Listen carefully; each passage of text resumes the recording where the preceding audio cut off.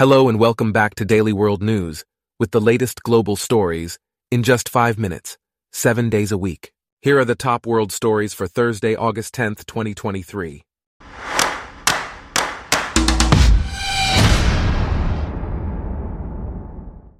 Today's episode is brought to you by Blogcast, your personalized audio feed, available on iPhone and Android.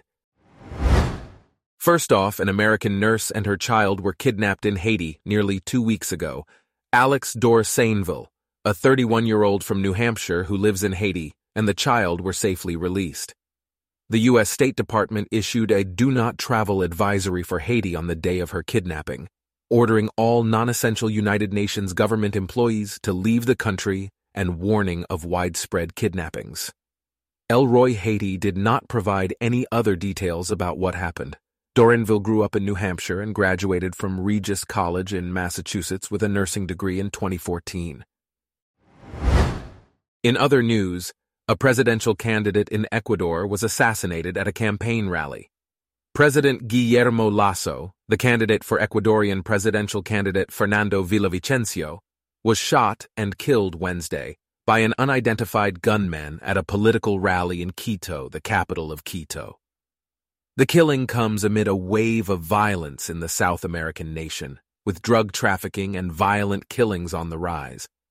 The politician, 59, was one of the most critical voices against corruption during the government of former President Rafael Correa from 2007 to 2017.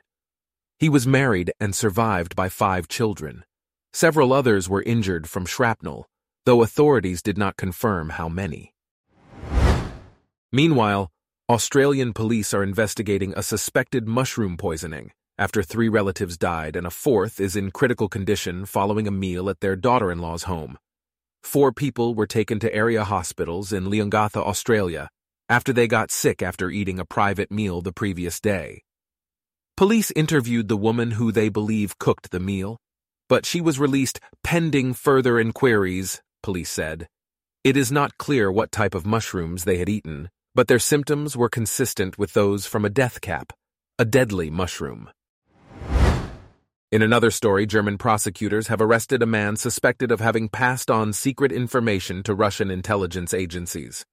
The man approached the Russian consulate in Bonn and the Russian embassy in Berlin and offered his cooperation. On one occasion, the man passed on to a Russian intelligence service information obtained in the course of his profession. Also, 4 Nigerian migrants were rescued from the rudder of a cargo ship in the Brazilian port city of Vitória last month. They had hopped on the ship not knowing where it was going, but hoping to find a place where they could claw out of poverty. The 4 stowaways had no idea where they were when they were met by federal police officers last month at a Brazilian port and climbed into an unlikely space. They spent 14 days crossing the Atlantic Ocean, leaning on cold metal, terrified of falling into the churning waters just below their feet. 2 of the men asked to be sent back to Nigeria, but 2 of them decided to stay and have applied for refugee status. Brazil is a major destination for migrants from other parts of Latin America since 2018. Additionally, an explosion Wednesday on the grounds of a factory north of Moscow that makes optical equipment for Russia's security forces injured 45 people, 6 of them severely. The blast occurred at a warehouse storing fireworks, though it was not on its grounds. Earlier, officials said Russian air defenses shot down 2 drones aimed at Moscow overnight, in what they described as Ukraine's latest attempt to strike the Russian capital in an apparent campaign to unnerve Muscovites and take the war to Russia. In another incident that caused alarm, Ukrainian media reported a thick plume of smoke billowed over Sevastopol.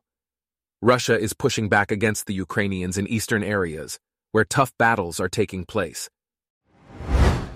Lastly, the United Nations voices fears for Niger's ex-president, who is running out of food. The United States has expressed deep concern for Niger's deposed president, President Mohamed Bazoum, after his party said he and his family were running out of food and living under increasingly dire conditions. The family is living without electricity and has only rice and canned goods left to eat. This week, Niger's new military junta took steps to entrench itself in power and rejected international efforts to mediate. On Wednesday, it accused former colonizer France of trying to destabilize the country, violate its closed airspace, and discredit the junta's leaders.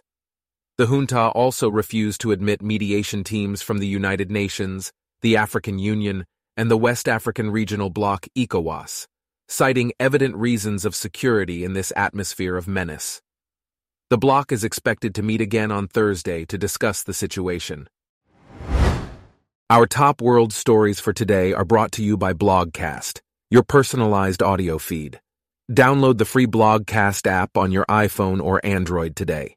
If you enjoyed this, please consider listening to our other podcasts: Daily Business News, Daily Tech News, Daily Science News, and Daily Lifestyle News. Thanks for listening. Blogcast.